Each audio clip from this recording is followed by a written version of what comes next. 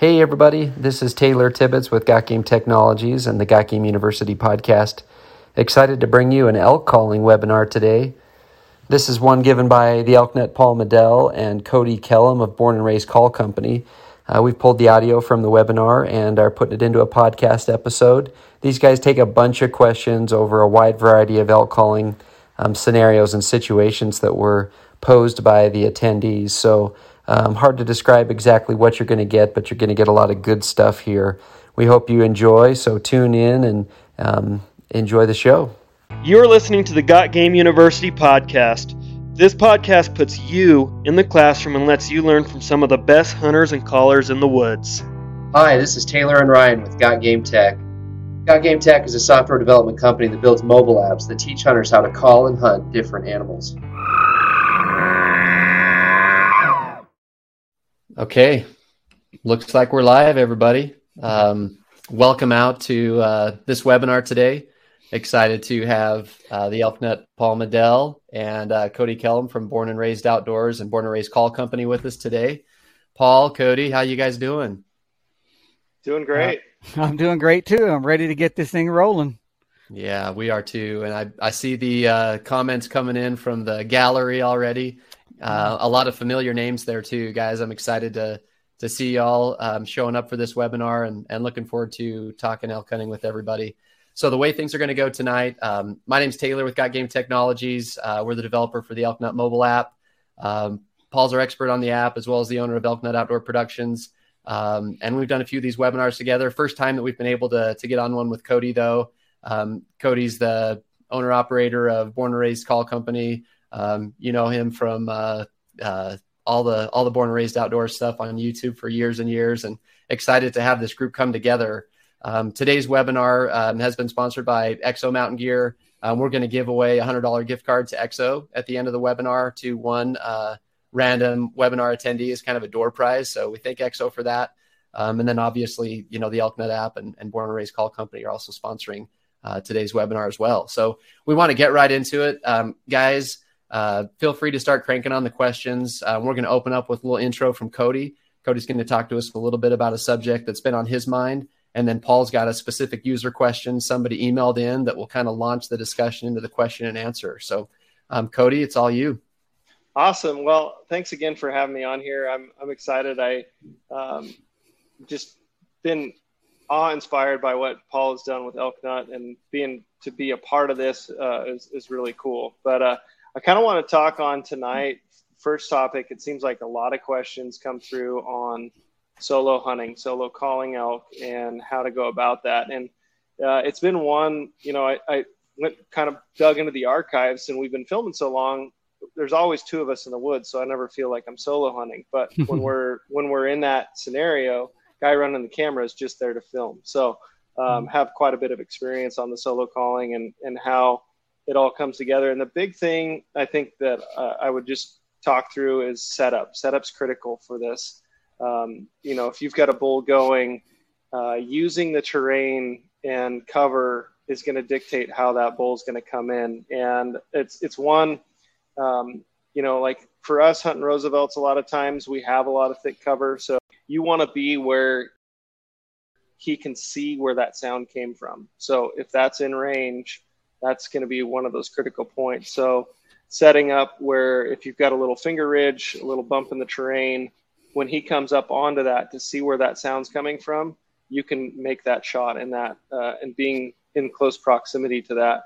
And a lot of times too is where from your last calling location, that bull's moving in, getting closer, is making your last call quietly and fastly, moving up to cover that ground. So you're not giving away your exact position from where you are as a shooter. So you kind of play through that cat and mouse game. And then a lot of times too, it seems early season tactics, solo calling can be really good because that curiosity side of it, they may come in silent, come in quiet, and they're just coming there to investigate what's going on. And where I've seen and had good success is early season side of it, solo hunting. So just a quick, it all comes down to that setup and being able to shoot from the location that bull can see where he thought that sound was coming from and being in range. I think is one of the critical factors there. And then also using direction and volume in your calling.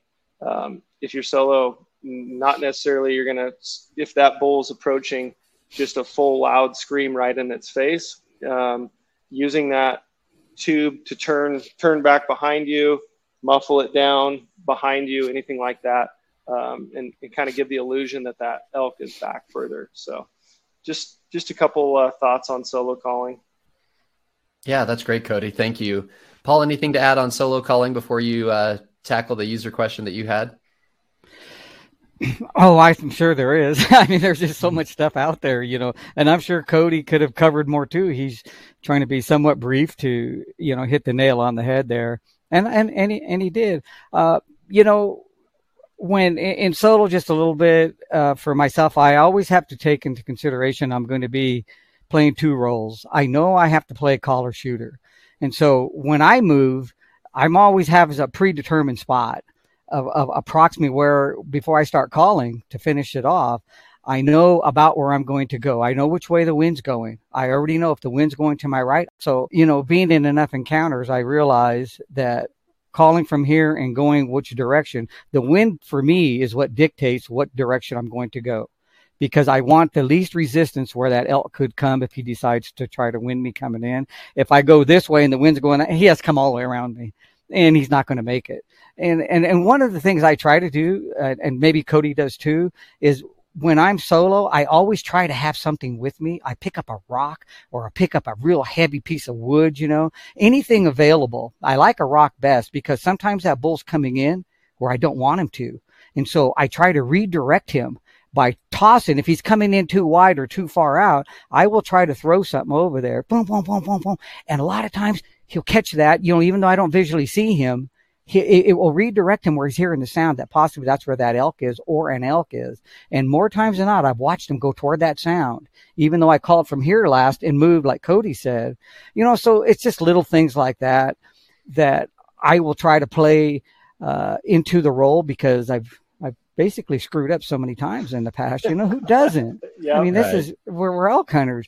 And so we try to learn from our mistakes and roll with them so that the percentages increase a little bit more in our favor. But no, everything he said, I mean, he's spot on. I mean, you have to do these types of things as a solar hunter. If you don't, you're going to waste the next 5 to 8 years of your life trying to figure them out, where he just shared enough information that will get you up in that higher percentage of a possible shot opportunity. And that is all we're all looking for. There's nothing perfect out there. And, as a shooter or hunter, you got to be prepared. You never know what angle you're going to get on that elk. You don't know if he's going to come at you or quartering to you, quartering away, broadside.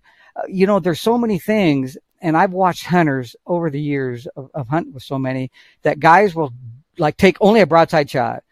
And it's so frustrating sometimes because they give away so much out there because they don't understand an elk's anatomy. So all in all, I'm sure there's more on the subject, but I think those are the meat and potatoes of the combination of the two thoughts here. Yeah.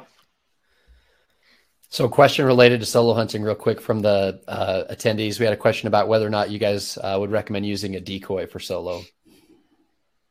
Cody? Yeah, so this is one I think I've never implemented personally, but I feel like there's definitely some advantage to a decoy, especially in more open country where the sight's going to be advantageous to that elk. And in drawing it away, same deal as like that last position you call from, pop that decoy up. Like Paul said, move according to the wind, and it can give visual confirmation to where maybe that bull, it's 80 yards, but he's still got to come another 40 yards to get you a shot opportunity, using that as a distraction in that point. I think.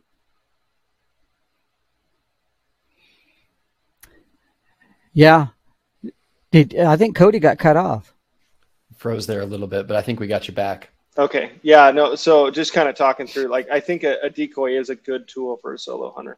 Like I said, I personally have never deployed one, but I feel like it could definitely make or break a setup, and especially in more open country. Yeah, I'm like Cody. I'm not a decoy guy either. I have used them, and I mean, when we're doing webinars like this and stuff, you guys, I want to be just perfectly blunt and honest. I'm not trying to sell a product here or do anything like that. I just want to, I want to offer information just from my past experience. And I have used them personally. I don't like them. I think they're a pain in the butt. I don't like the fact that when I put them up, I've had to go back and pick them up because the setup required 2 or 3 more setups. It happens during elk hunting. You have the perfect scenario of saying, I have the elk set up here, a butt decoy or a Miss September. And I say all these because I have them, but I've tried them. And out of all the elk we've taken, and it's over 200, we've never used a decoy yet, ever. And whether it's open country or whether it's Cambodia, I mean, we hunt a lot of super thick stuff, just like Cody does. And my setup is everything. I learned years ago that if I can set up where I keep the elk coming in search mode, I got them. And it took me years to figure that out because I want to see him coming.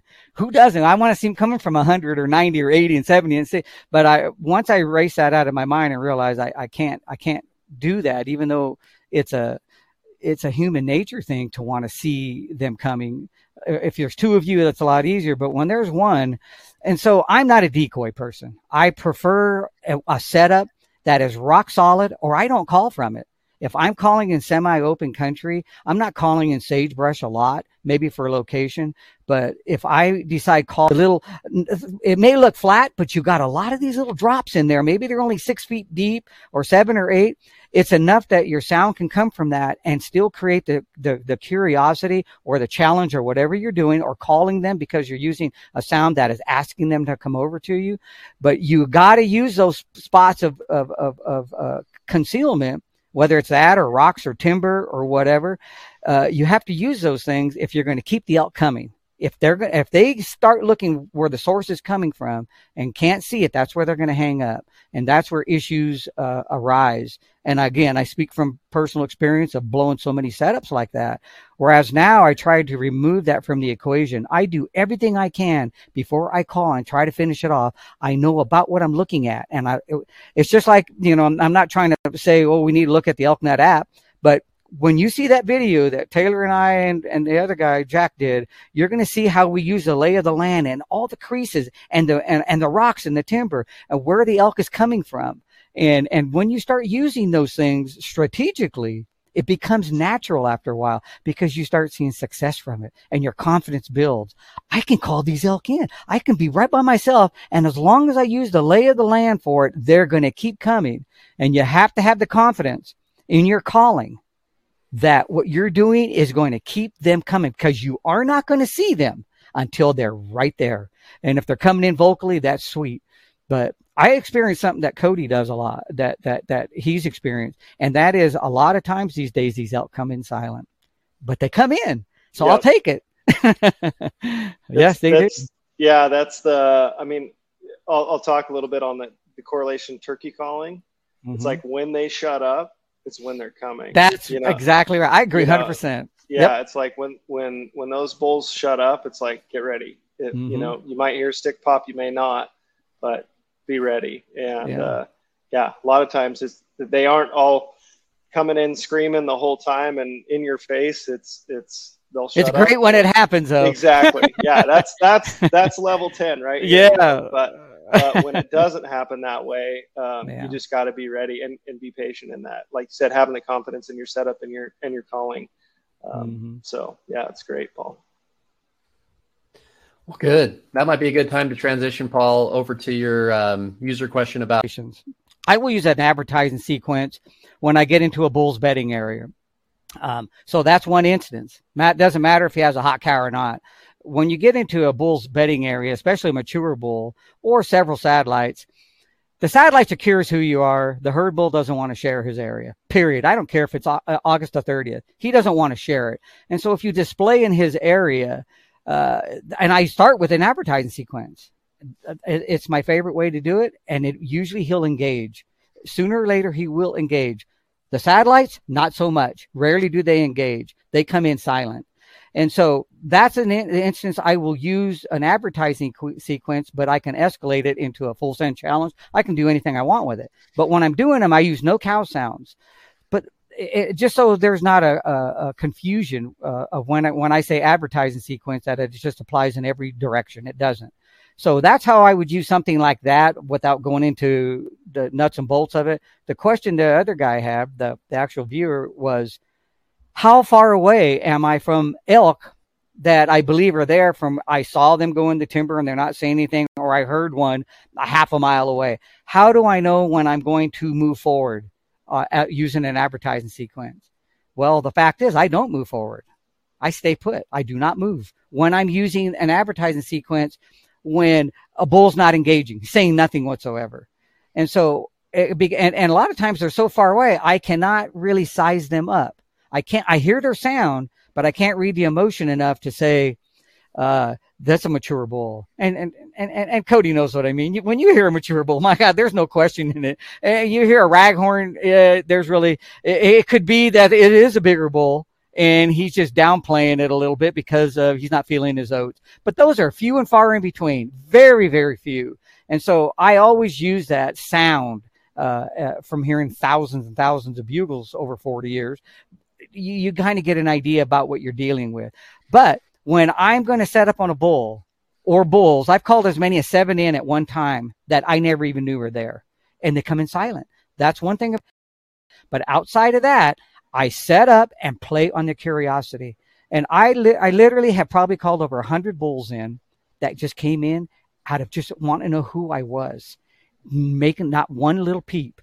Many times I got the advantage because as a bull will come in and he wants to know who you are, you'll find he gets in that 40 to 60 yard range and he doesn't say anything. He just starts raking.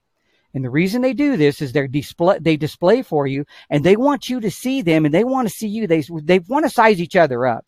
And a lot of times you'll see younger bulls do this. This isn't usually a mature bull. It's usually the younger ones, little 5s, 5x6s, and they're all fine on over-the-counter hunts. I'm not passing them.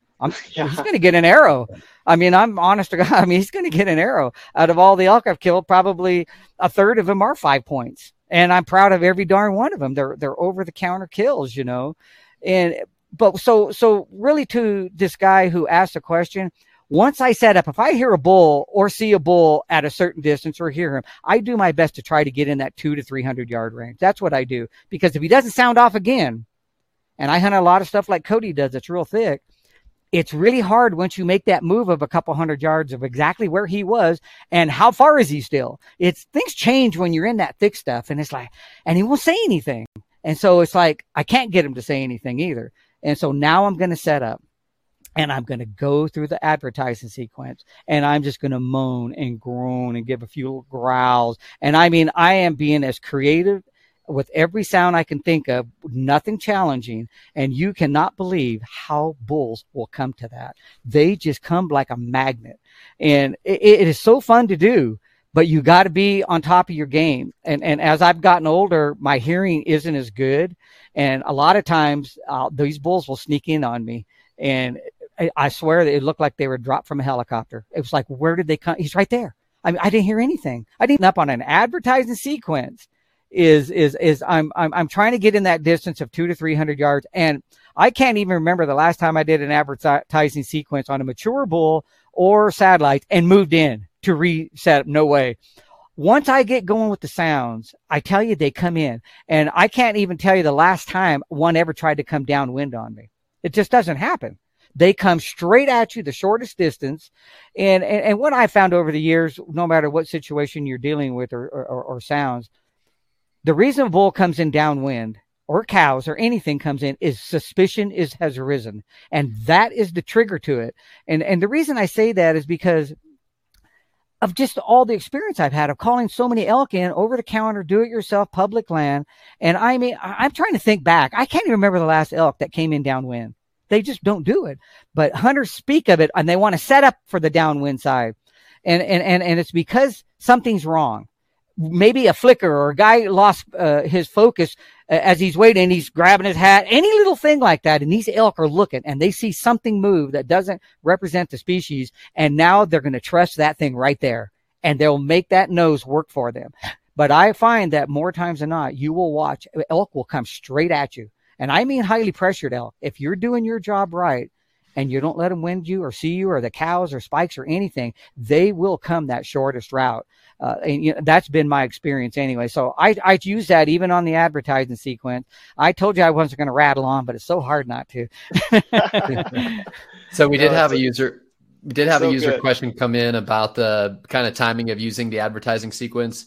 Cody, is the advertising sequence something that you guys implement in your repertoire? Yeah, I mean, we definitely try to like spark on that emotion side of it and build it if we can. But early season seems like that's exactly what Paul's talking through. Typically, just out of boredom, we throw a cow call in there. Not it's not an intentional call, but it is to fill the space per se. I agree with Paul. I think especially when they're quiet, you can't pinpoint exactly where they're at. And if they have moved over that course of time, trying to reset on them without knowing exactly where, chances are you're going to make the move wrong.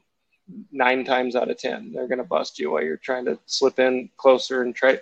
Everyone's always thinks that you have to be in that 100-yard. We've had bulls come from a long, like 700-800 yards.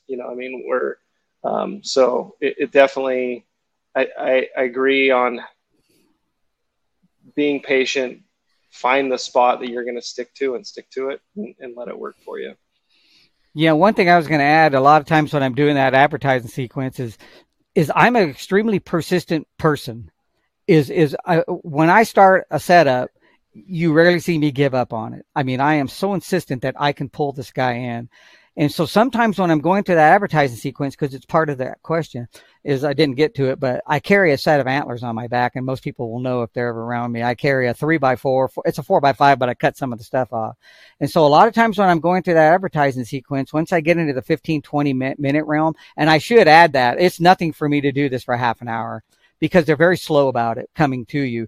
But a lot of times bulls will start sparring and tickling. And so after 15, 20, maybe depending, it's a gut feeling. It's not a timing thing. I'm looking at my watch I'll bring the antlers out and I'll start clicking them, clacking them like another bull came in and they're sparring. A lot of times that's all they'll do. They're not fighting to the death. They click, click, click, click. And a lot of times they'll just give those little sounds and of the little growl or a little pop of a grunt. And a lot of times when bulls will push each other around, you'll hear them, they'll make this noise right here. And so I use this. You'll hear them go. I don't know if you can hear that. Yeah, but they're going. And I've watched bulls do it. And they're not even fighting to the death. They're just, and they'll start breathing real heavy and they'll give that wheeze.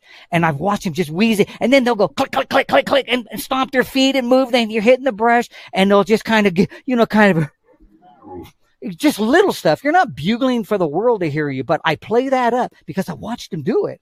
And so a lot of times when I'm going through the advertising sequence, I just don't go with the bugling. I'll start clinking the antlers if I think things are taking too long. And like I said, I'll give those little wheezes. I may just give a little pop of a grunt. They're very curious of who these elk are. And at no time have I really put sounds out there where they can really size me up, emotionally. It's just regular little, little stuff, nothing major. And doing that sound right there, I've called a lot of bulls like that, locating in open country where I just made that sound and they sparked right back off that weren't answering much of anything else. I know that goes off base, but I just get rattling about elk. But anyway, so don't forget about those antlers, man. I use it in the slow play. I use it in the breeding sequence. I use it in advertising. There's just situations where, man, rattling antlers, I tell you what, click them and then click sticks together. And you're going to see the difference in the tone. Are the elk that, curious about it where that makes a difference? Probably not, but I think it up here, so that means a lot to me. It's part of that confidence. Yeah, honestly, exactly. It really is. Yeah. And they don't break. So I can rake with them. How many times you hitting a stick and raking it breaks and you're looking bloody for knuckles. Another one. Yeah. You're not doing your job if you don't have bloody knuckles and you're raking, There you go. Hey guys, so we've gotten 2 or 3 questions about hunting around wallows and water, whether that be the time of year that you're hunting around water or, maybe you found a good wallow location that's gotten a lot of activity and you want to call from there or in the neighborhood. What are some strategies that you guys use when you're hunting around water? Cody. So honestly, I have two bulls that I personally have been involved in killing on a wallow. One this was to date me. This was back like 2006, probably. Hunting the east side of the state. It was hot and dry, and it was like the only north face timber pocket. And I stumbled across a wallow, sat down. I had cow called a few times, and in 10 minutes, bull came in, plopped into the wallow. And I mean, it's just right place, right time. And got him killed. And then 2 years ago in Wyoming, we had a case where hours sitting there, and we did not hear a sound. We didn't call.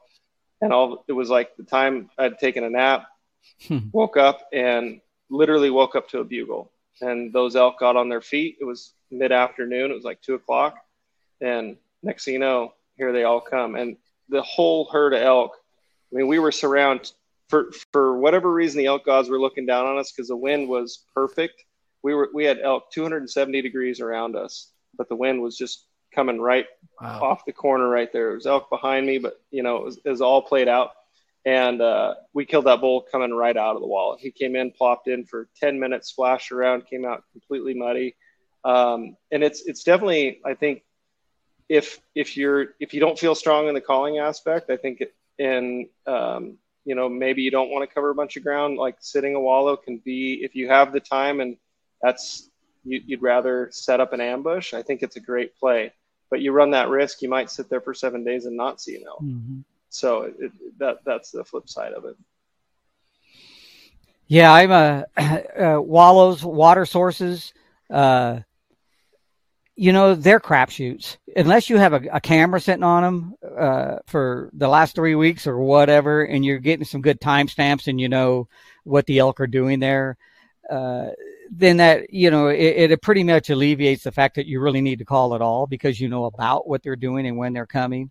And maybe it's every other day, maybe it's every day. I have noticed over the years that elk hit the wallows super hard till about September 10th. And it dies off really fast. It doesn't mean they won't use them again, but they're preoccupied. Why? Cows. The cows are starting to come in and they're gathering them, and the cows are coming to heat and they're redirected. And the bull that might have been at that wallow is now looking for hot cows. It doesn't mean he won't. And again, on public land over the counter, and watch them, watch their use, watch how they react, how they call, what they do. And rarely do I ever find a bull when I'm physically watching him leave the wallow without urinating in it and without splashing around. Some are more violent than others. And he'll go and rub the nearest bush or tree nearby because they have that scent gland between the rosette and their eye, and they will rub that.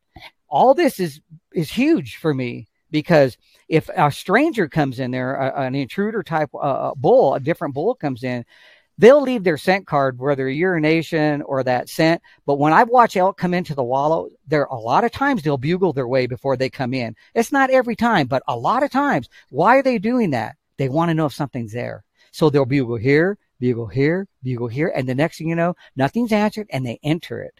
So if you're sitting a wallow and a bull's bugling there, nearby, the same as water sources, same thing, is they will bugle before they go to them.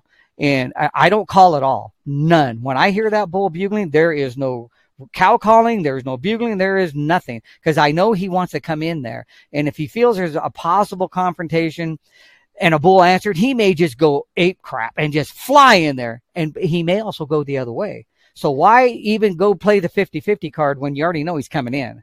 And so I usually won't do that. But when I get to a wallow in the bedding area, and when I say in the bedding area, they're within earshot of me. I'm not saying they're 50, 80 yards from me. I've had them that close, but a lot of times they're usually between a quarter and a half mile. I mean, they are. Then there's a lot of them in the feeding area. Some in transition. They're too far from the bedding. So anytime after 9:30 in the morning, I try to find the wallows that are near the bedding area. That's where they're at the remainder of the day. For the next 7-8 hours, they're in that proximity. And so a lot of times what I'll do is I will give a couple of bugles as I head to that wallow because I know where they're at.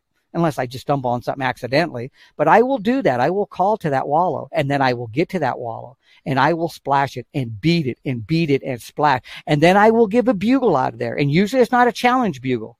It's just like exercising his voice bugle. And he'll rip that bugle off, and he may stop and listen. I'll beat around again a little bit. I'll stay. Gives them a direction when they get up. and they'll come and they want to scent check that entire area where he possibly urinated, where he put his scent gland up on any tree. And you'll see a lot of times they rub the same damn tree. The same one that's been rubbed. It's like they go over there and just rub it in, you know. I don't know what it is exactly. I'm speculating there, but they'll rub that same thing. But a lot of times on these slow times when there's not a lot of activity out there, but those elk are around, you can see the sign all around you. It's an active wallow. It's being used, but the guy's not defensive over it. So these are times where you can either sit there and wait them out and they can show, or you can just hightail it out of there and cover 4 more miles in search of another elk, you know, seriously. But a lot of times I will stay right there. Or if there's a couple of us, we will stay there. But I love playing that game of making them think I left. It's, to me, that's a real important feature. It's just part of the strategy. It doesn't mean it works every time, but I'll tell you what, it works a lot of the time. So, you know, it's just worth considering. Yeah, I think you're spot on with that. I like that. Play through the whole scenario that an elk was there and let him come in and let that curiosity kill him. Mm-hmm. Excellent. So a few questions have come in that there's sort of this kind of new age conventional wisdom that we shouldn't call as much as elk hunters, or that, you know, elk are being overcalled to. How would the two of you respond to that? I can see the way he's laughing. We already agree. No, that's exactly. I think you know, we've definitely felt it from people commenting. It's like, you guys bugle way too much. You call too much. You know, our personal thing is like, I want to call an elk in and kill him. Like, so, you know, there's lots of ways to go about hunting and killing them, and there's no wrong way if you're successful. Like, if you want to sit in a blind and do that, that's more power to you. I feel being realistic as possible, and being loud. I still don't think a human can blow a bugle as loud as a bull can bugle. You know, you don't have the same size lungs. So, I'm pretty aggressive on the call from day one, opening day. Like, we start here usually the last Saturday in August, and we've had bulls scream. We've called bulls in on opening day like it was September 20th, you know, so effectively. And they do the same path as the next guy. If they'll drive their truck to the end of the landing, walk out to the edge where every Tom, Dick, and Harry is let a bugle from. No, there's nothing here, and go on to the next, where there is possibly a bull in earshot. So I think the big thing for us in our approach in calling is like, how can you be different about it? How can you cover the terrain, but add realism to what you're doing while you're calling? So, and calling with purpose, right? It's like having intent behind it and understand what you're doing and when you're doing it is key, I think, for getting a bull to crack off. No, I agree. I'm a caller. And I mean, it doesn't matter what day of the month. People do ask myself that a lot, just like you said, you know, basically, how do you change your strategy from pre-rut to peak rut to post? I don't change anything. I use whatever I think is going to work for that day. I don't look at the calendar date. I could care less. So and I'm not that guy that says, if the elk aren't talking, I don't talk. Are you kidding me? I'm going to get them to talk. I mean, That's what you got. You got to have that confidence. I mean, I might as well just go be a rifle hunter. If all I want to do is sneak around and tiptoe through the bedding area, and not use any calling, but mostly cow calls because they feel they're safe, and most likely they're not going to run everything out of the woods because they feel bugling runs everything away. And I think a lot of that is because guys, not only do they try to bugle, they don't understand the time of day when they're trying to use their bugle and what's going on. It's like when you catch an elk in the feeding area, and you catch elk in there, whether it's a lone bull, there's a whole bunch of them. They're usually only there 45 minutes to an hour. If they're not pressured, somebody's coming from another direction. If they're left alone, you'll find that's about how long they'll be there within reason. And then they leave. And then the next, who knows how far they're going to go, depends how open the country up out of there. But the point is they're calling at a really inopportune time, trying to bring elk back where they just came from, and yet they have a destination or purpose. And so once you catch them at that destination, that's where I usually will entertain the bugling, you know, so much more. Along the same line as Cody, I am not a bashful caller. And so when I'm calling and I'm looking for elk, I usually will call from a spot, especially if it's a new area that I'm unfamiliar with that I found on the map, is I will use a spot, but I won't call again until I'm to an area where I couldn't have heard anything from where I called last. So I'm not walking every 50 yards calling. That's not what we're referring to here. And when I do, you know, I'm usually using a location bugle more times than not. I'm not a big cow caller, so I will tell you this. I use cow calls, but I'm not huge on it. I'm much more of a 85 to 90% bull sounds and 15% roughly cow sounds. It's like people moving. They know the elk are in there. They saw them go in or they heard them. And so they start walking through the timber and they're meow, meow. That's the worst thing in the world. To me, as an elk hunter and a killer, to me, that's the worst thing in the world, because how many elk are going to answer that cow call? Seriously. And I mean, from past experiences, we want the bull to sound right often when he hears that, but 9 times out of 10, he doesn't. They sitting there in their bedding area, and the next thing you know, every head is like this, looking over there. They hear this cow, and sometimes people are making noise, popping sticks, and that's why they'll do it. They'll try to cover their sound. I do not use cow sounds at that time. To me, it's the worst. And again, from experience, what I do is I will make 1 or 2 chuckles as I move through, because if you present a bull sound inside that area, that's when you get the bull to chime off. He may come up when, you know, kind of a, and give you a little warning. He doesn't want any. If you'll ever notice a bull in a bedding area, you're not going to see, generally speaking, as the rut picks up or even early, you don't see 3 bulls bedded there. You might see a spike or something. But if there's a moving through, if I want to lose a sound, that's all I do. And I've watched bulls do this so many times, and they will do it like every 15 feet. They'll make that little sound. And as they move, the point is, it's a bull. If you need to make any sound at all, most of the time, anytime you do, you're going to have heads turn your way, and that's a bad thing, because they're usually going to see you before them. But what I'm trying to do is get the bull to sound off, to warn me to stay out of there. And I have found that I've got way more response out of something of that nature. I'm not walking through their bugling unless they were really, you know, they're really rutting hard. I'm talking about things that are being quiet. And usually I will get him to at least make a sound, the bull, and like, oh, they're right over here. But think about all the times you've done stuff like that, Cody, and very rare will they answer that cow call unless you just got them in the right frame of mind. But they just don't want to say anything to it. No. They expect you to just keep coming in. Yeah, no, I think the one thing that people think that, oh, the bull's just pushing his cows out of that feeding area. He's moving it away from the threat. And I think that people give up, right? Like at that point, it's like, oh, he didn't want to come in. Like you said, they're on a destination. The cows, we're going to bed, and you know, that bull's bugling, sounding off, just tailing that herd all the way up there. And so, and I think a lot of times people hunt from 6 a.m. to 9 a.m. and then they hike back to camp. They spend the afternoon, they take a nap, they go back out at 4 p.m., you know, prime time, right? And then that's they limit themselves on the elk hunting opportunity, where, and for me, or us especially, like in that bedding area is where your higher call-in ratios are going to happen. That, you know, is moving in that mid to late morning to mid-afternoon time, where, and I think that this is especially a bull that's got cows, everyone's safe and content. He knows where Sally's at. He knows where Jill's at. Everything's good. That's the time that they would leave those cows. Everything's down in a short period of time. I know I've hunted with my son for 31 years with a bow.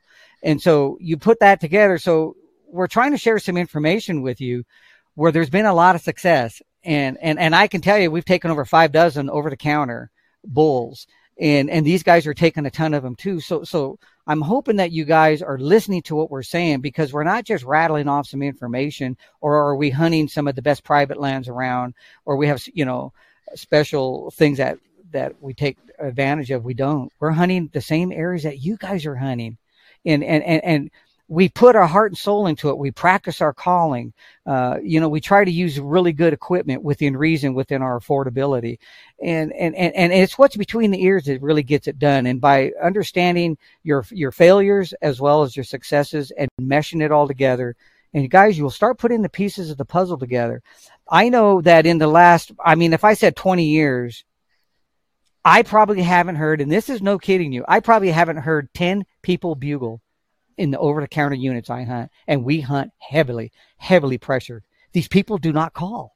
They read the magazines, they're on the internet, and they are one-dimensional hunters. And these are the same guys that are not filling tags. Now, like Cody mentioned, until you get the guy that maybe sits on a ground blind or sits in a tree stand and he puts his month or week after week in it, that guy can be successful. Don't get me wrong. I mean, if he has a good location, 3 or 4 trails are crossing that go to water or to a wallow, to bedding, to feeding, eventually you're going to get a bone thrown your way. These things can work. Don't get me wrong. Water sources that are active, a lot of sign, a lot of scent. You can actually sit those areas long enough, but it's just not my style. I'm a high adrenaline. At 67 years old, I don't get a lot of excitement in my life like I used to when I was 30s and 40s. And I'm serious as a heart attack here.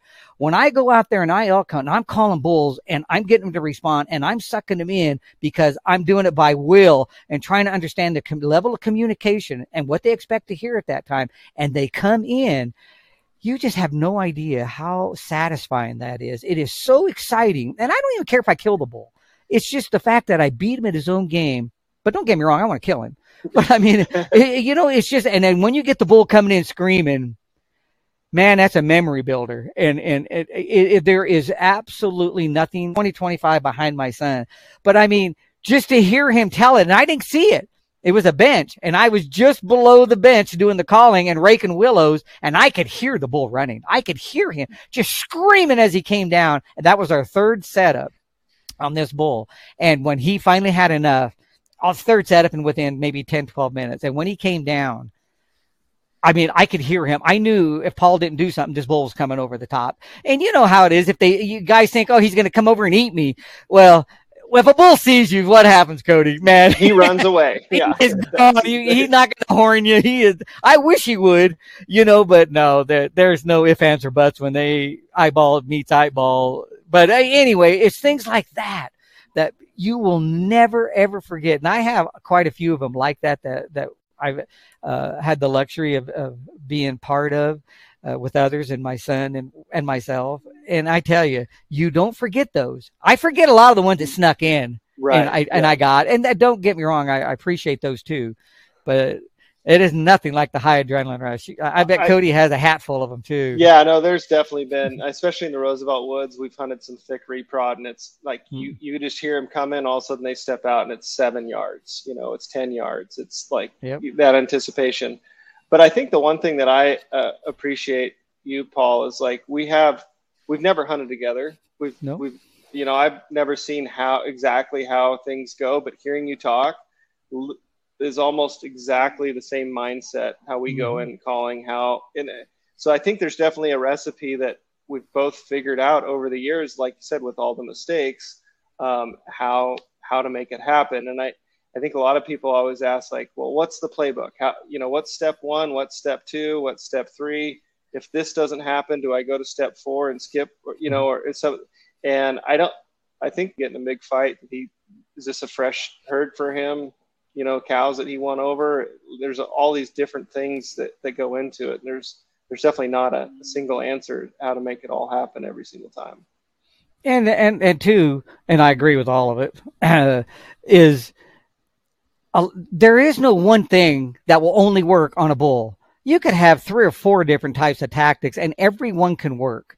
But what I have found, the reason I choose one over the other is one may work a little quicker than another, a little faster. But if I'm feeling laid back, I might go, you know what? I'm just going to go to a breeding sequence, or I'm going to go to a slow play. I already know I'm going to have to be there at least 20 minutes for it. But there's something in my head that says that's just what I want to do. It may not be the best, but it will still function. It will work. He will come, or they will come if it's a group of them. And so sometimes I play on, you know what, I'm going to just call the cows today, and I'm going to see if the bull will follow behind. Other days it's like, okay, my target is the bull, and that's it. You just have a different mindset sometimes And you start playing with it. And then when you start being successful with it, you realize that you can almost call the shots out there anytime you want. You can just go, I'm going to go this direction. I'm going to do this. I'm going to call those cows away from them right when I get on top of them. Other times it's a direct challenge. And so by using the right emotion, a bull knows who you're talking to. When I'm trying to call his cows away, there is no question in the herd bull's mind who I'm talking to. I'm not talking to him, and he knows it. I'm not using the right tone. I'm not the right sounds behind it. It's a combination of both. But when I want to talk to him, I now change my tune or tone to him and his response. If I want to try to call the cow away, and I'm not trying to call his cows, I'm trying to call the hot cow. You'll notice when there's no hot cows in the mix, bulls will entertain other bulls being within their realm. Big deal. They can't breed anything. Nothing's ready. Nothing's in heat. But as soon as they show signs, the separation happens, though. That's a whole different thing. That's like, nope. They'll sneak around the perimeter. Don't get me wrong. These other satellites are still hanging around, but they're not welcome or invited. Like almost it's tolerable in the feeding and whatnot. But the point is that understanding how they tick and how you call the cow away from them. And how did I learn? I've watched the satellites do it. I didn't make this stuff up. I wish I was that smart, but I've watched them. I've watched the sounds they use, and it's not one sound or two or three. It could be a half a dozen different scenarios of what that bull's feeling, because they're flesh and blood. These things aren't robots where they're punching a button like they're playing a video game. No, it's each bull's a little different. There's some that will cow call 2 or 3 times and then scream all in one note. Other times you'll see a bull, he'll walk in and he'll just start glunking. He'll start glunking and he may just give just a short couple little chuckles and a short squeal. And you know he's talking to the cows. He's really not talking to the bull. It's the situation. He's tasting the air. When a bull glunks, he's usually, and this is according to Rocky Mountain Elk Foundation, and I have a tendency to agree with it. When a bull's glunking, it's because usually the estrus or that femoral or the pheromone in the air is so pungent that they try to taste it. And so you'll hear them kind of going, and they're actually can taste it. That's what they're trying to do. They're not glunking to another bull and trying to cause a friction or combat. That's why when you hear bulls glunk, there's usually cows present somewhere. They may not be right in front of him, but they're there and he can smell them. And of course, both bulls can glunk, both bulls can bugle, scream, blah, blah, blah. But when you hear bulls glunk, hardly do you ever see the little 3x4s doing it. It's usually the more mature bulls, even if they're not all big 6 points, because we hunt over the counter and we're just not shooting 350 bulls here, guys. Yeah. It's more like 260 to 300, and a 300 is a rare one, believe me. On these over the counter, I've killed some, my son's killed them, but nothing like the 260 to 280. That's much more norm in actual scores. Not internet scores, but that's usually about what the bulls are. And so being able to play it like that and using the right sound, building anticipation and excitement. A lot of times, even if it's a cow, a bull, you'll hear a bull. If he gets a little bit gnarled up because he's trying to call a cow to him and she doesn't come, a lot of times you'll hear him start panting. And it shows excitement and frustration because she's not coming as quick as he's asking her to. It's because it's us and we can't come. You're even making the cow calls. There are times I will use the cow sounds, exactly what Cody said. And I hope you guys remember what he said, because he said when the cow sounds are working, he stays with it. That is exactly what I do. When they're not working, and what I mean by that is they're not responding, the bulls aren't responding, I let it go. I throw it out the door. I'm not going to keep hammering it because I feel, all bulls want cows. Baloney. There's times they could care less about them. And so I stay away from it, but every bull sound, they're just hammering it. So that's how I'm going to work them. When both are working, sure, I'm going to inject both. But I just find that most of the bulls that we kill by a mile are going to be through using bull sounds. And I don't just mean a bugle. I just mean all the sounds that we have at our availability. No, that's all right, great. Cody, I start rattling on there again. Hey, I got a question for you, Cody. We've got a Rosie versus Rocky question.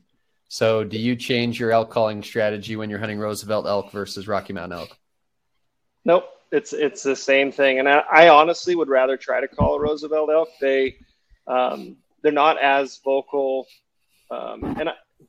This is all arguable, right? Situational, but generally speaking, on their own, they're not as vocal as Rockies. And I think a lot of that terrain dictates you can't hear them a lot of times. Yeah. They may be, but you just till you're in their space.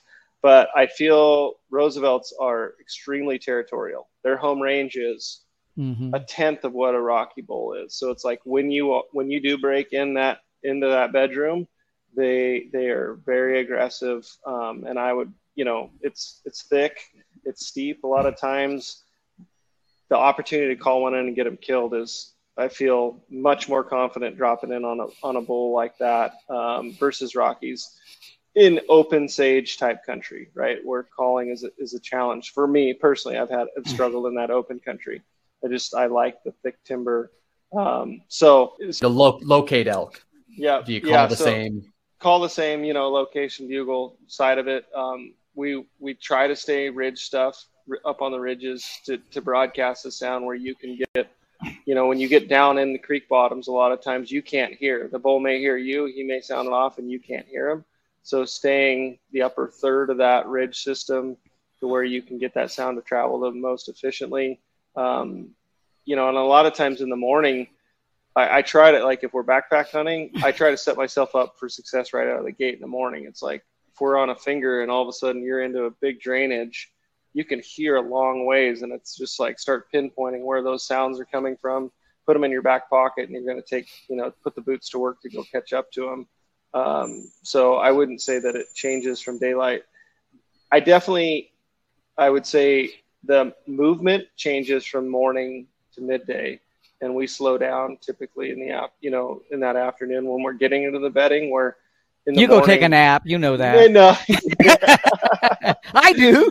Yeah, no, I mean, we slow down, and honestly, there's times that we're not always cranking at daylight. Honestly, like especially day 25 straight, like might sleep in till 7, 8 o'clock in the morning.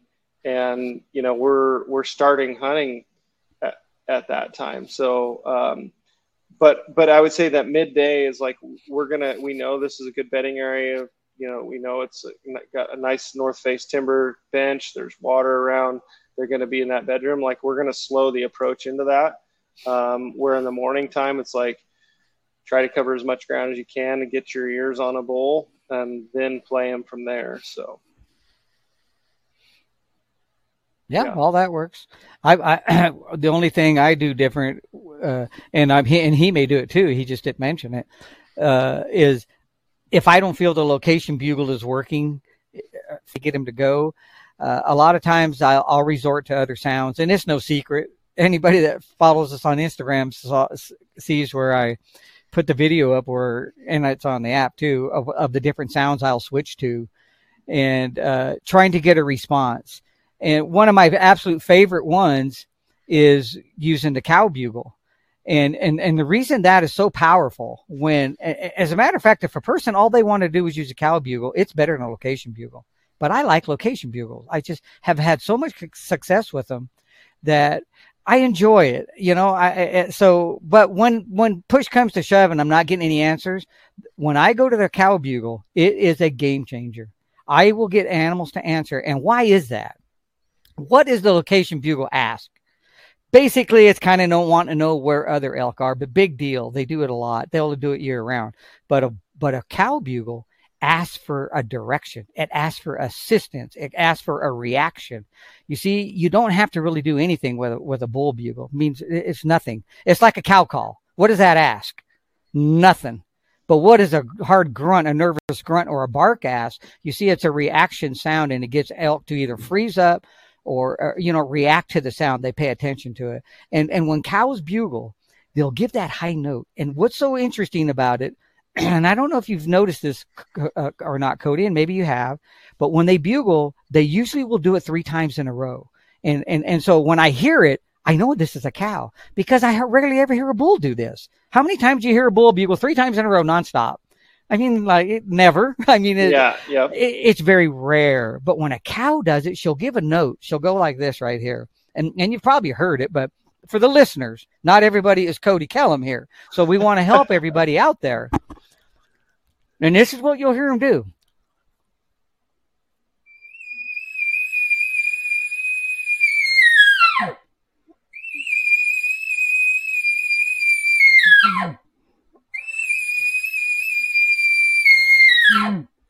And that's what they'll do, usually 3 times in a row. Sometimes it's only 2, but I always do it 3. And more times than not, I'll hear a bull sound off. When I sat there location bugling and he wouldn't say anything, wait about 10 minutes, switch to that, and he'll just sound off, letting me know we're over here. See, this sound asks for, where are you guys? And it's a non-confrontational sound. Whereas, what is a bull doing when he's using a location bugle? And 9 times out of 10, a bull is on the move and he's using a location bugle. He wants to know where the other elk are. And what for?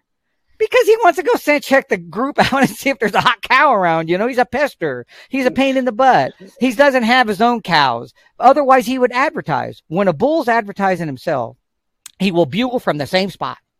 He is sitting there advertising his position and who he is as a possible breeder bull, trying to pull cows in. So now say that same bull is using advertising bugles, but he's on the move. He's not staying put. You see, now all of it, come on over, guys. Yeah, come on, join the party. No, he's telling you, stay away, get back. And that's a response I'm looking for when I'm giving a location bugle and I'm moving and I have a bull telling me just to keep on moving, buddy. Don't come over here or else. And he's doing it through the emotion of his bugle. And you can hear him. He's pretty rough with it. And you're going, we got one right over here. And that's what we're looking for. So you see, those bugles can mean different things. And even though the location one with the cow sound, it does not send that same message, not at all. And I've got several videos where I have cows doing this, and so you can just see them doing it, and I can hear a couple of elk reacting in the background on some of them. But it's such a cool sound. If you guys have never tried it, it's a high whistle. She doesn't come out with that, at the end. You don't hear any of that. And she just sends that whistle out, and she'll do it, like I said, in repetition. Very rare do you hear her just do it one time. Because even a spike sounds like that sometimes, or a real young bull. Right. But when you hear him hit him in a row, and no chuckles, no grunts, she doesn't do any of it. And when you see him, when you're watching him on film, she's standing there like this. She's looking, she's waiting for a response. And so if I'm in areas where I really feel they're there, I'll turn to that. So I don't give up very easily. I mean, if I'm thinking the location one isn't, if that's not doing it, then I go to the contact buzz through the bugle. I'll move. I might move a quarter mile and I'm still calling the same drainage, and I will go straight to the contact buzz. I mean, on high energy, high level, and going through the bugle, and that, where they're vibrating. Some people call it an estrus buzz. I call it the contact buzz. But when I'm doing that, and just for the listeners, all it is a, but I'll get very loud with it and long, 2-3 seconds. And I'll do maybe 10, 12 of them. Oh yeah. Watch cows do it a lot, and they'll just scream that. And it's more of an urgent, demanding, where are you guys? She cannot find them. Maybe she was moved around by hunters. She got separated, wolves, bears, mountain lion. I don't care what it is. The point is it gets a reaction from elk when nothing else will give them away. It's that urgent. You're putting out that urgency of. You bet, and exactly long. That. Yeah. And she'll just, if you go to the app and you listen to the contact buzz, listen to that cow. She is giving, how many times does she give it? 12 times maybe? And she just, I mean, it almost sounds obnoxious. Like, is that a guy? Nope. It's a cow. And she's looking for a direction. She wants to know where they're at. She's not with other elk. And so when she gets that aggressive note like that, it will sound so far. And oh yeah, I've watched cows do it and just shake my head. The first time I ever heard it, it was a long time ago. I thought it was a hunter. And it kept getting closer and closer. And I was like, what in the world? I've never heard. Who is this guy? And out walks this cow. I'm not kidding you, 30 yards away. And she just kept going. And she'd call and she'd listen and just, until I could finally hear her go completely out. I never shoot cows, but it was just the fact that she went up, and man, I learned a lot that day, just from that one. But anyway, I do stuff like that when I can't get them to sound off, but I know they're there. And I don't change anything. From state to state, 8 of them. I don't care what elk they are. Yeah, no, I agree in the same sense. What I saw a question earlier about the wind. What do you do on windy days? Which, I mean, that like. Are you asking me? Yeah, exactly. Oh, just once the sun hits, and normally when you have those windy days, though, or it's rolling so bad it ain't a sunny day. It's usually inclement weather coming in, and it's just going everywhere. And I don't want to get close. Yeah. I want to know where they're at. And even if I hear one and it's that bad, in all honesty, I can't push the envelope and go after them because I can't. It's not predictable enough. You're just going to blow them out of there. But it doesn't mean I still don't want to be there because I can easily leave and come back. And where do you think those elk are? They're right there. They'll be back to that point, but they ain't going anywhere. I didn't push them out. They're right there. It's just like when I night call. I can't tell you how many times I've night called and went by elk an hour before daylight or so, and I can come back 3 mornings in a row. And if I didn't go after them and chase them out of into a new zip code, they're still right there. They just keep returning. And because there's usually, when I'm doing it, I'm not around camps or trailheads or anything like that. So the same thing applies. If I bump a bull at night, bumping them meaning I let him go. I don't want to mess with him because it's getting too dark and I have to get out. Come back in the morning. He's in that proximity. He's within earshot of me calling. And I've actually killed 3 bulls on the last day of the season where I found them the night before and went back in. There they are. And I mean, way more than that. That just happened to be on the last day. But prior to that, and I'm sure Cody enjoys that too, but calling at night, when I was younger, I would do it at 1, 2, or 3 in the morning. Now it's like, I got to go back. I have a hard time going to sleep. I got to get back up. Now I do it like an hour, hour and a half until an hour after daylight, if I feel like it. But yeah, you know. we used it in New Mexico a couple of years ago. I mean, it was by daylight. Things were shut down. And I think we lost him. Froze up. Yeah, I'll give him a second to come back here. Oh, there he is, right there. Lost you for a second, Cody. Oh, sorry about that. Using night bugling to locate, like we were getting up at 3, 2 in the morning and covering as much ground, and the same deal. It was like we on foot, or were you driving? Most driving. Okay, driving. This. Yeah, just for the listener. Exactly. Yeah, I mean, and some honestly it was from the highway. It's like, you know, and we would mark as many as we could. Have those, okay, well, let's go after this one. And then we got a backup plan for, you know, later in the day or in the next day. Same scenario. And day after day, you'd find them in the same spots, like you said. But it's a really good tool. But it is tough, like that midnight, 1 o'clock, and doing this day in, day out. You got to sleep sometime, right? That's what the afternoons are for on the hill. Yeah. Come on, you have to admit you do nap once in a while on the hill, don't you? We do, for sure. Yeah, I mean, a good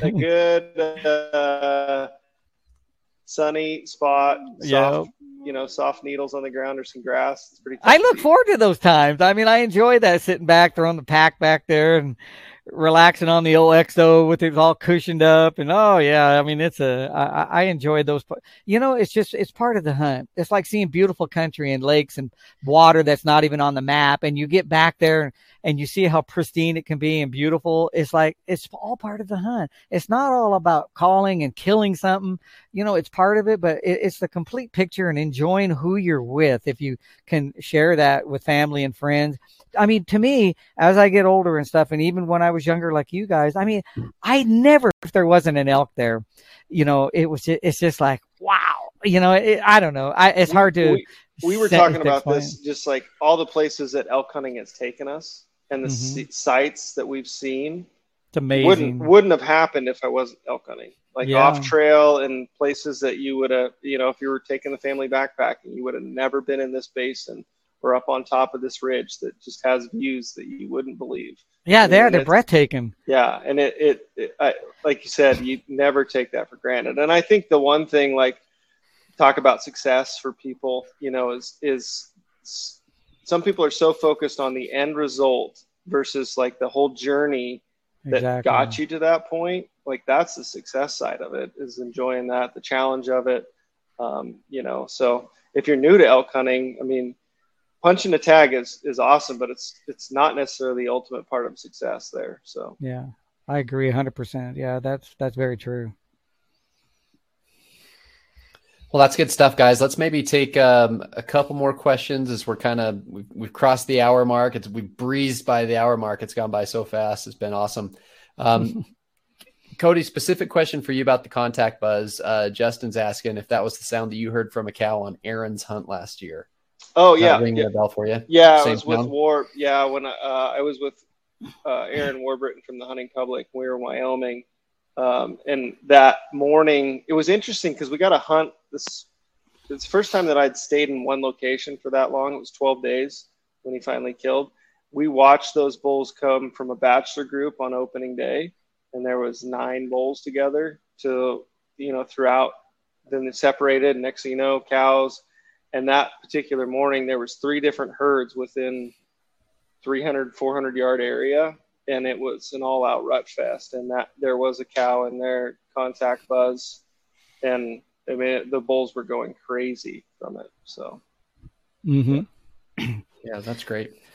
So we had a call or a question earlier in the day, in the evening about lip ball bugles, where they fit into your repertoire.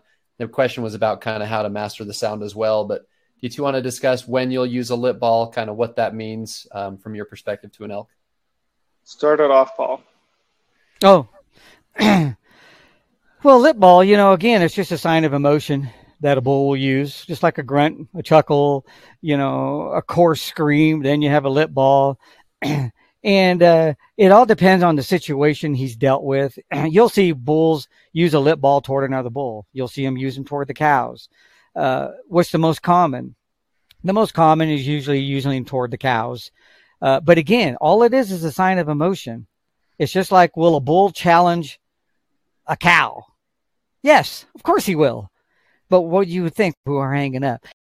And he gets insistent with his calling. Maybe he started out with some chuckles and a short bugle, and now a lot of chuckles, and maybe a bugle's increasing in intensity because he is encouraging you to get your butt over there as you continue to call. He can now get to a scream, a yell, or a challenge type of a sound. That's how he does. That's how he views it. He doesn't view it as anything else, no more than you would yell at your best friend or yell at your wife or your kid. You can still yell and scream the same way. You don't change it when you get so mad. This is what a bull can do. So when he's using a lip ball bugle, it can also apply. I've watched bulls crashing and banging, even on YouTube, crashing, hitting in the water, out of the water, and they're lip balling each other. And so, they will use it as a sign of emotion, just real high energy and really ticked off at that moment for the situation they're presented with. So now when a bull is using a lip ball, like let's say he's gathering his cows together because he sees a possible threat, like me, I cow called. I didn't think the bull was going to react to it. I thought maybe he would try to call me over to him. I've had this happen, and we met eyes.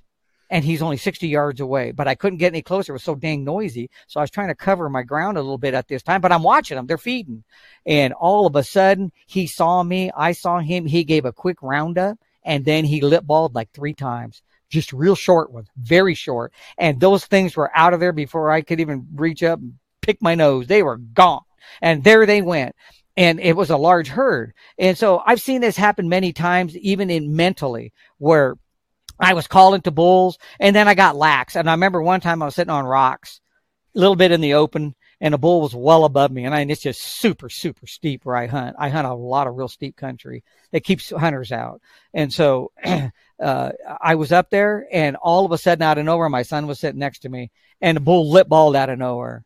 And he goes, "Well, they're gone, aren't they?" I said, "Yep." Something must have walked up, and they were probably 300 or 400 yards away, and looked out of the timberline and could see us sitting down there. And that bull lip ball, and that group was gone. I heard him lip ball and bugle again, and then again and again. It got so weak. And you run into situations like that where the lip ball is used as a gathering together. An urgent tone means action now. Take action very quickly. Whether he's talking to you. How many times have you cow called when it was working great and a bull does not want to leave his cows? And so he gets more aggressive in his tone, and he can ultimately use a lip ball where it's like his final biggest intensity of emotion, trying to get you to come now. And when you don't, usually he starts drifting away because he knows something's wrong. We're hunting over the counter elk. These guys get called to a lot. So, the lip ball is usually used in that realm more times than not. But yes, it can be used from bull to bull as well, because it's no more than a sign of emotion. It's not like they're saying words. They're just using that tone at that time. Now, I'd like to hear what Cody has to say in relation. Same threat. And then when he's there in your face and that intensity peaks, that's the same match in that. And a lot of times that's when you'll hear that lip ball, or in the same sense of like bulls talking to cows, that real short lip ball, having that communication there.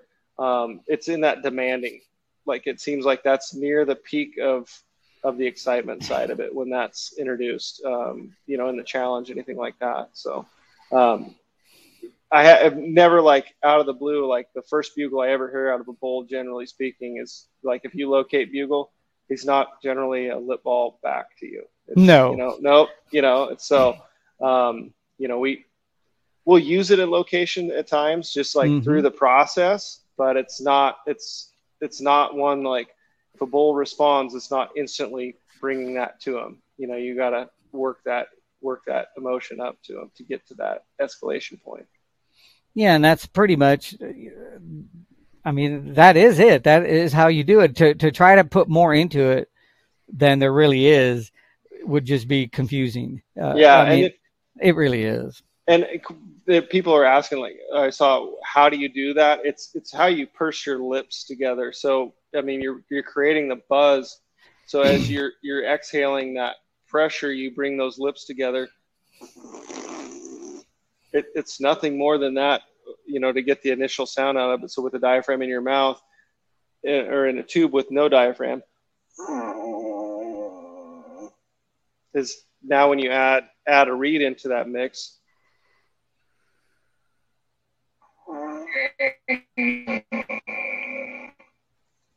Just a short, I mean, it's that buzz. So throughout that bugle, you can bring it in on the front end of that or on the back end of that bugle as well. So, but yeah, that's pretty much, you know, that's the shooting match about it. And the only difference I tell when I'm working a bull is a lot of times when he's not giving that, he's giving that growl kind of in his bugle. And I see that way more in the challenges. So if a person is trying to evaluate what he's hearing, you know, is it a lip ball or is it more of a challenging tone? You'll hear the bull give more of the, you know, when, you know, and even though that's my voice, with the reed, and you combine those two together, that's what you're hearing. Whereas the lip ball is a pretty distinct sound, which Cody just did. That was perfect. And you'll notice the difference in those right there. And most of the time when I'm working a bull and I'm trying to suck him in, whether it's solo or tag team, they are so curious, and there's a non-challenging situation, and they want to know who you are because they know each other by sound, sight, and smell. And so for this newcomer to come in, it isn't a big deal for them to just meander their way over. And I have noticed that if I quit calling when I'm doing something like that, an advertising thing for them, then they usually will stop. And they just stand there, and the calling picks back up, and they start bringing them forward again. And that's one of the reasons why I like to call a lot in a situation when I'm in the situation, not locating, but when I already know they're there somewhere, or I feel they're there, and I'm going to try to suck them in. That's why I don't like I don't like to stop calling. I call the entire time enough to try to get my breath back, but it isn't loud. It's just presenting myself there and a display in action in their little area, and it just pulls them over. So, you know, it all depends on what a guy is trying to accomplish when he's out there, but a lip ball has its place. You know, remember I told that story where I called that bull in. My son shot the bull with a longbow, and I called the bull right back in 40 minutes later. Once we heard he had cows, he had wounded him, and he went back up to the bedding area to where he was bedded. And my son heard the cows as we were following the blood, and it was really low. He caught a branch and hit him in the leg and just buried right into the bone. And 40 minutes later, we heard the cows, and I got in there and I told my son, I said, this is a do or die. You already hit him. He's not happy. He may not want anything to do with this, but at the other side of the coin, he may just explode. So I'm going to try to call his cows from him because I can hear the cows now. So we got in there within, I don't know, we were 150 yards away, and I lip balled. He blew down that mountain at us, and Paul killed him on the second shot. But I mean, that's awesome. You know, and so it's just one of those things. But I thought, okay, I already went hermano to hermano. I slow played the bull. It took me 25 minutes to suck him in from one bugle is all we heard. And 25 minutes, I ended up engaging him. He probably bugled over 30 times. He just screamed, and we kept going and kept going and kept going until at the very end, what sucked him in, I know this is off par for what we were talking, but I ended up hitting him with a hard grunt and a challenge when he got to maybe 80, and he just blew in.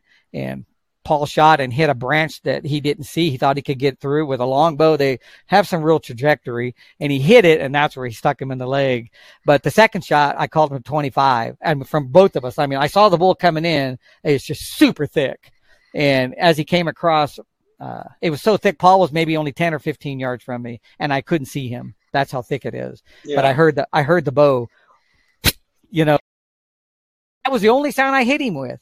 And I did give some more after that, but I mean, when I did, he just came crashing down, and I wasn't going to give a location bugle. Let's put it that way. I wasn't going to do that. And he already heard my sounds.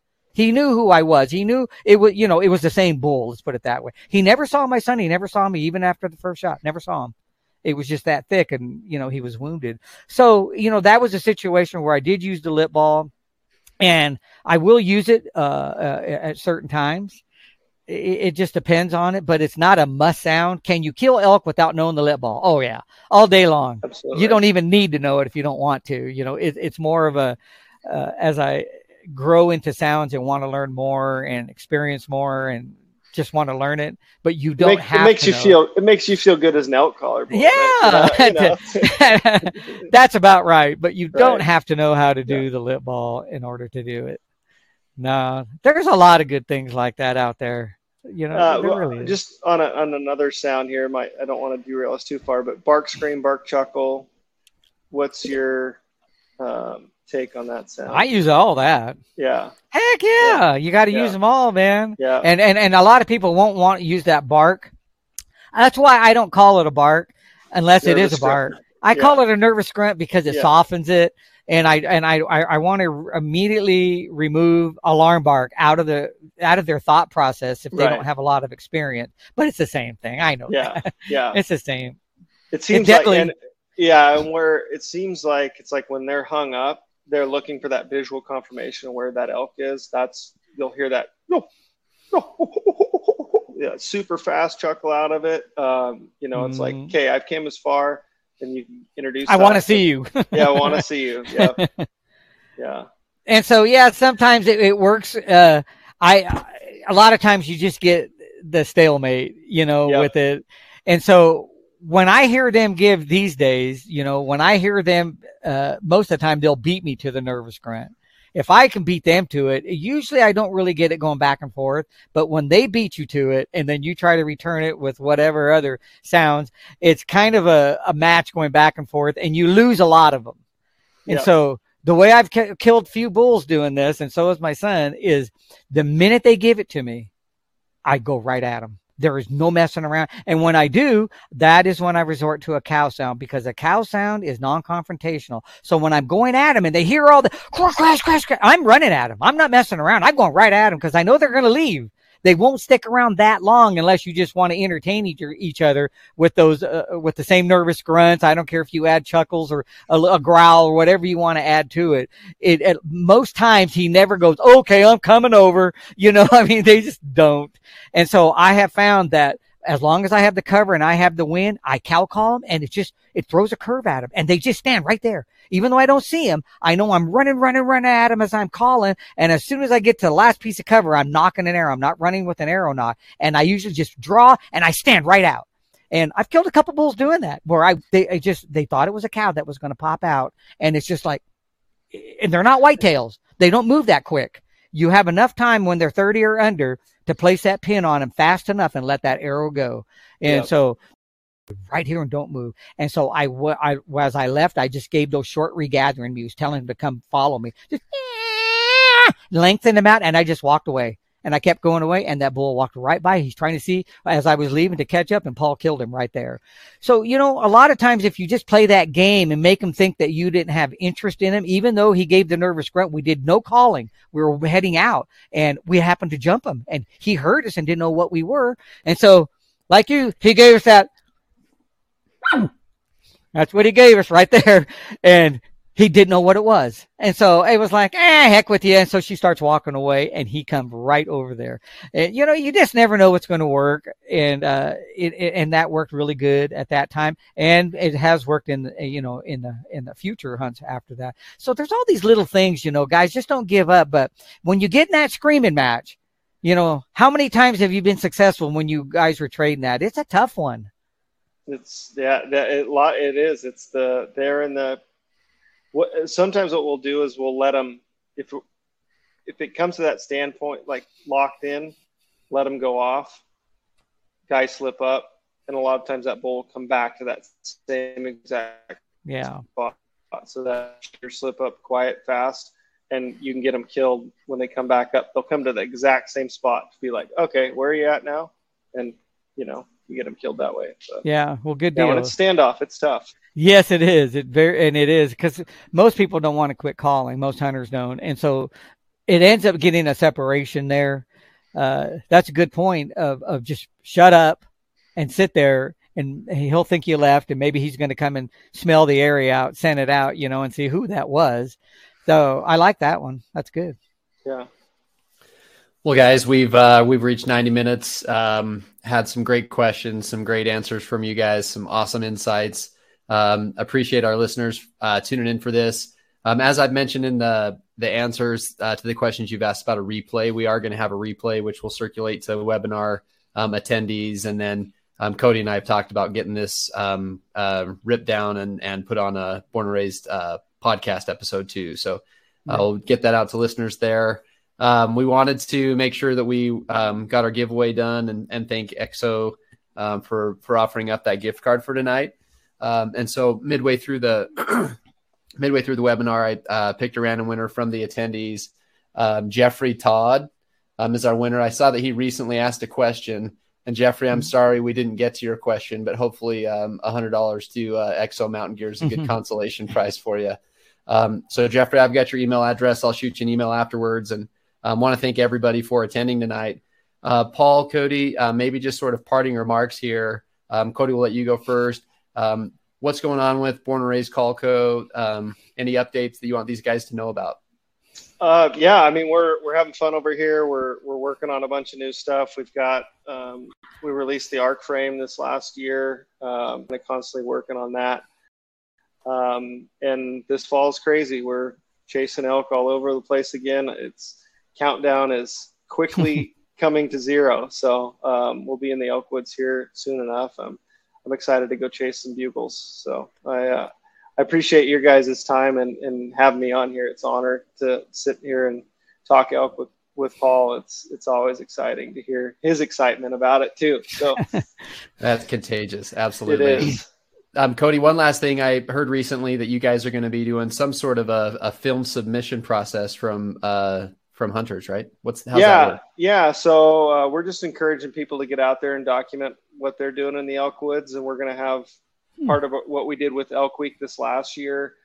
For next year, we'll have some viewer submitted videos on there on the channel. So it's kind of our way to pay back to some of the viewers out there that want to get into the filmmaking side. And if we can get more eyeballs on it, we're really excited about that. We're going to air submissions by the end of May, and we're going to air this third week in July next year in 2023. So we're just it's always a passion of mine to get more people out there and inspire them, and if they can carry a camera and document it, it's really cool to see.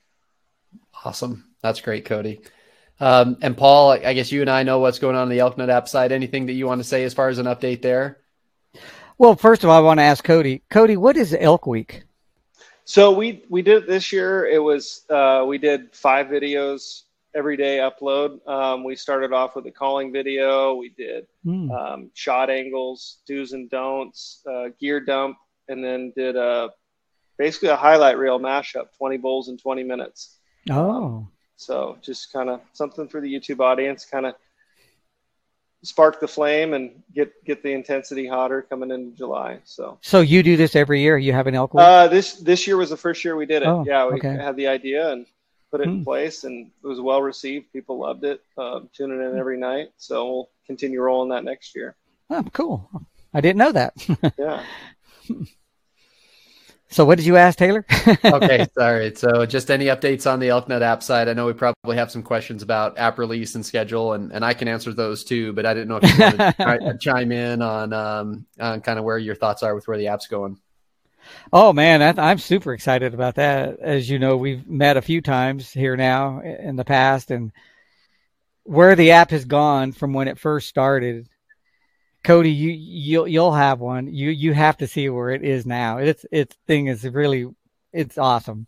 Just being able to share information like this with Cody, and a lot of the information that Cody and I were bouncing around, it's all on the app. So for you guys that are taking notes and and trying to remember all this, all that is on there at your fingertips.